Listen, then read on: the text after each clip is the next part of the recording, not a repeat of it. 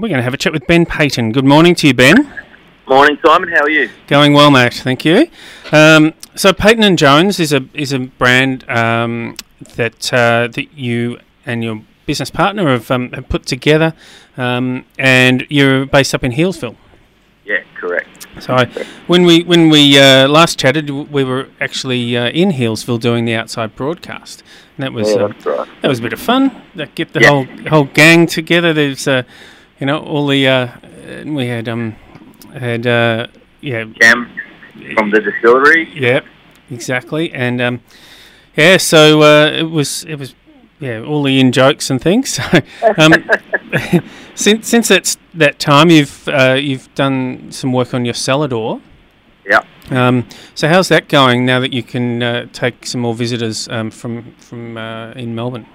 Well, to be honest, yesterday was really the first time that we've kind of been able to get back to some kind of normal, as in pre-March kind of normal. Yep. And it went really well yesterday. I think we saw a lot of people that we hadn't seen in a long time that were kind of very keen to come up and say good day again.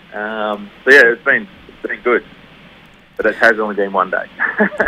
Well, it's going to go from strength to strength now. So, I mean, Healesville is just an amazing town now, I find. We talk about it often here on the show, and we did on that day with the outside broadcast. But, it seems that once you would probably have accommodation in Healesville and go and do all of your touring beyond there out to the wineries. But now there are so many reasons to actually spend a good amount of your time in Healesville itself. Oh, correct. And it's only just starting. Like you're probably not aware, but in our little area where we're located, another winemaker has just taken over a shed. Mm-hmm. And he's going to do a little winery and cellar door there. You probably heard of him, Jaden Ong Wine. Yeah, I have heard Jaden. Yeah, so it will be I think within the next kind of couple of months, you'll probably be able to spend it one day in Healesville just walking around and doing, there's breweries, cellar doors, wineries, all kinds of things. Distilleries, obviously. Yeah, because Four Pillars brings a lot of people in normal times. And they're expanding as well, because Cam was saying they bought the building next door. Yeah, so that's already now it's clear land, and they're building a larger hospitality venue, the nice little gin garden, outside gin garden and stuff.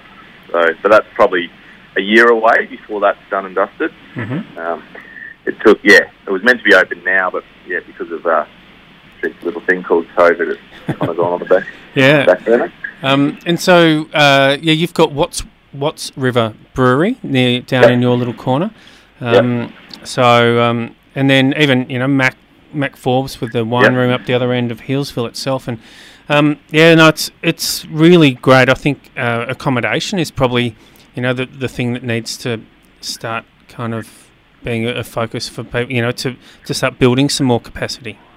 Yeah, I think people are onto that now. There's a lot more Airbnb starting to happen, or there were a lot more, and they'll probably start to open back up soon.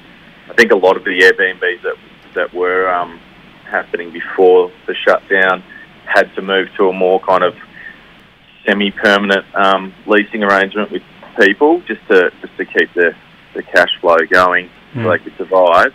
But I'm sure it'll kind of hopefully turn back to what it was.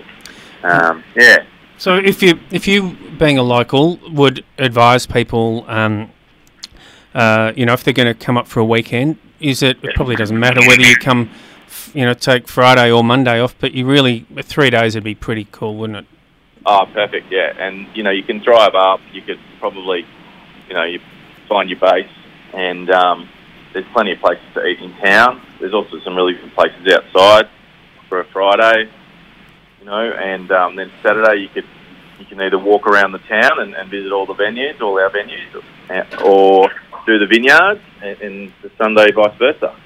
And there's so much to see, and there's still so much about to happen also. Like there's a new venue getting built at the old St. Hubert's winery. There's a new restaurant getting built up next to Suma, and Suma's been doing a lot of renovations. Levantine are building their winery. It's all happening still. Yeah, and it's really so close to town. That's the beauty of it. Yeah, 100%. Yes, and so what? Tell us what we'd expect when we come to your cellar door. Yeah, so with our cellar door, we've just during the shutdown, we managed to get a large kind of open shed roof on. So it's mainly so we can do wine work during vintage.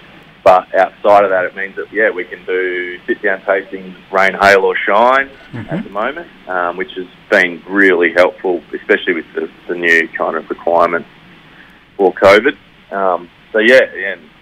We've got some nice little kind of street art background, set the scene. If you're lucky enough or unlucky enough, either Troy or myself will probably be there. And it's a bit of fun. Like, we take winemaking serious, but probably the rest of the industry, things that are associated, we don't take so serious. So it's a lot more of a comfortable setting, I suppose, especially if you're kind of new to wine or want to learn about wine. We can certainly kind of fill that gap. And you're doing, I think everyone has to do seated tastings at the moment. Is that something you'll continue, do you reckon? Is that what your experience will be, even once we're back into normal time? I think it's too early to say. I think we'll still do some form of sit-down tastings outside, for sure. It certainly helps, and it's fun for both us and the people doing the tasting. But I think we will return to some kind of normal when we're allowed. There's something to be said about that kind of more informal stand-up, kind of person-to-person tasting also. So, probably a bit of both. Yeah. Now, I read during the week that you've released a wine that kind of raises the finger maybe to 2020. Well, we haven't released it yet. We're about to. It's still sitting on skins in the tank. We're going to press it off next week. It's a Mataro that we got from a vineyard just behind, or just in Gruyere there. The label we thought it's a bit of a homage to 2020, and it does have the word that rhymes with fire truck on it on the label, fire truck 2020. But pretty funny story actually. I did the label, and it looks quite similar to the Back to the Future kind of label, except that the words are different. And we submitted it to our normal label company, and they refused to print it because of copyright issues. So we changed a few things, and then they said, okay, no worries, we'll send it upstairs. And then the guys upstairs said, no, we're not printing it because it's too offensive. Right. So then I got in touch with a different label company, and I said, oh, look, guys, we're having a bit of trouble. Would you be interested in printing this label for us? And they were like, yeah, sure, no worries. And in fact, our GM will buy 60 bottles. I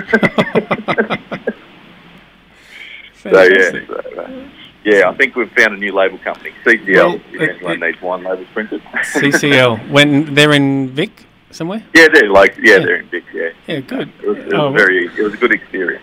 Because and people would send them to your website to check out the other labels. So it's Payten, which is Payten, and Jones Wines, or wine.com.au. So, because your labels are really cool and iconic, and really, if you think about going to a barbie or giving it as a gift around Christmas time, it's pretty fun. Yum wine with a cool packaging as well. Yeah, no, 100%. We think it's going to sell out reasonably quickly. You never know what's going to happen. It may not even make it to bottle, knowing 2020. But anyway, I'm sure it will. But certainly, all the wine labels are great from your range. So, so obviously you do wine, but tell me about the vermouth that you do. Well, we don't actually make it. We import it. We've got a really, and I can go into that if we've got time after this, but we've got a really strong connection with Priorat in Spain and Barcelona and a little town called Tarragona, which is about an hour south of Barcelona.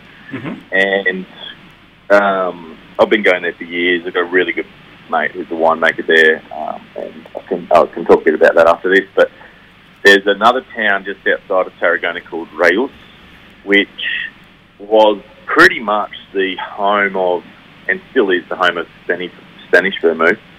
But they were making all the Italian vermouths back in the day when the Italians didn't need to. They could state it was made in a town in Italy, but they could actually make it in Spain. Right. So this place has been making vermouth for, I think, 200 years there, and they've certainly got their own style. And we did a degustation kind of blind tasting, where we ended up blind, weirdly enough, after it. But we did a blind tasting of all these different vermouths, and this one vermouth, it was the only one where everybody at the table said, I can drink that, I really like that. So it was the day we were flying back home to Melbourne. I sent an email to the family. They were based in Barcelona, and 2 hours before we had to catch our plane, we had an hour meeting and said, would you be interested in letting us sell your vermouth in Australia? And they were really keen. They're kind of our age and same kind of ideas. So the rest is history. That's cool. We've been here now for a year, and it's going gangbusters, to be honest. Like, it's not really kind of like a cola kind of character, and it's so versatile. It goes, well with soda, so you can cut it back. It's not high in alcohol for a vermouth, still 16%. But yeah, and slice of orange, some olives, or in a Negroni. So yeah, super versatile. You can open it and leave it open, for a month, unlike a bottle of wine. So super good. And the other thing is, over there in Spain, you sit down and you have a vermouth, and it's only a couple of euros, and that was one thing that we found frustrating over here in Oz, is that all the vermouth is so expensive, and it makes it nearly inaccessible.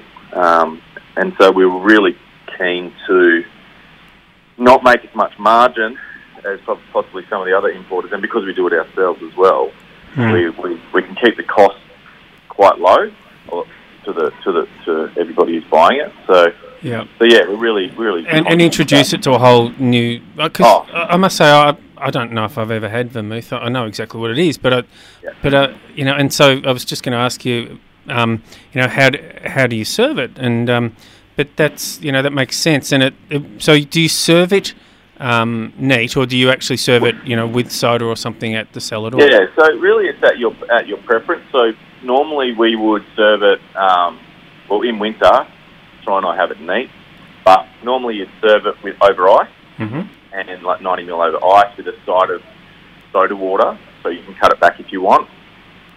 We usually garnish at the cellar door. We usually garnish with a slice of orange and an olive, just for to add a bit of saltiness. Yeah. Okay. And then kind of you can have it long, and you can cut it back to that 5% alcohol, so you can sip on it for a while, or you can have it neat and drink it like a glass of wine. It's really quite up to you. And I suppose the flavour, is that, as I said, it's kind of got that cola kind of character, a bit of bitterness on the finish. And it is slightly sweet, but it kind of sits well with the acidity. So it's made with white Grenache grapes, but it's quite brown in colour because of the steeping in the botanicals to give it that kind of those characters. Yeah, and it's a very distinct, it's a very classic Spanish vermouth as opposed to the Italian and French style. So it is quite distinct. But we get people coming in now to the cellar door, regulars who'll kind of come in and they'll just kind of look around sneakily and grab a bottle of vermouth, quickly put it on the bench and walk out. They feel so guilty on buying a bottle a week, but it's really good. Yeah. Oh, that's definitely on our Healesville list then. Of must-do things. Look, the brand, you and Troy, you're both, half mad, and the brand is kind of, in line with that, and I think that's the fun. And now that we can, come and have, a more immersive experience, with the cellar door and all that sort of thing, it'll be really great to watch. What you do next. Yeah, well, actually, just on that, talking about Spain, the next project, and it's coming out in 2 weeks, is a collaboration that we're doing with my mate in Spain. So we've actually got 4 wines landing in 2 weeks that we kind of help make over there. Wow. Classic kind of varieties from within that kind of Tarragona region, it's called. Yep. So if you imagine, you may have heard of, people listening may have heard of Pereira, which is quite a tiny region, and then just outside of that, to the right, is towards Barcelona, is kind of like a Tarragonan region. Mm-hmm. And we've got some, really kind of pretty cool wines coming out of there, and the labels are all done by local Melbourne artists. Okay. So, keep an eye open for that. Again, it's going to be real fun. Yeah, tasty. Sounds like it. And so they'll be available at Cellar as well. So the whole... Yep, Cellar and online. Yeah, great. In kind of small amounts. But they'll be really, a lot of fun. Fantastic. Well, can't wait to get up there, mate. And enjoy your afternoon, and enjoy all the extra visitors you can get, and thank you. And that'll be great. All right. It'll make a big difference. Sounds good. And keep an eye out for the 2020 wine too when that gets released. Exactly. All right, mate. Thank you. Righto. Thanks, Ben. See you.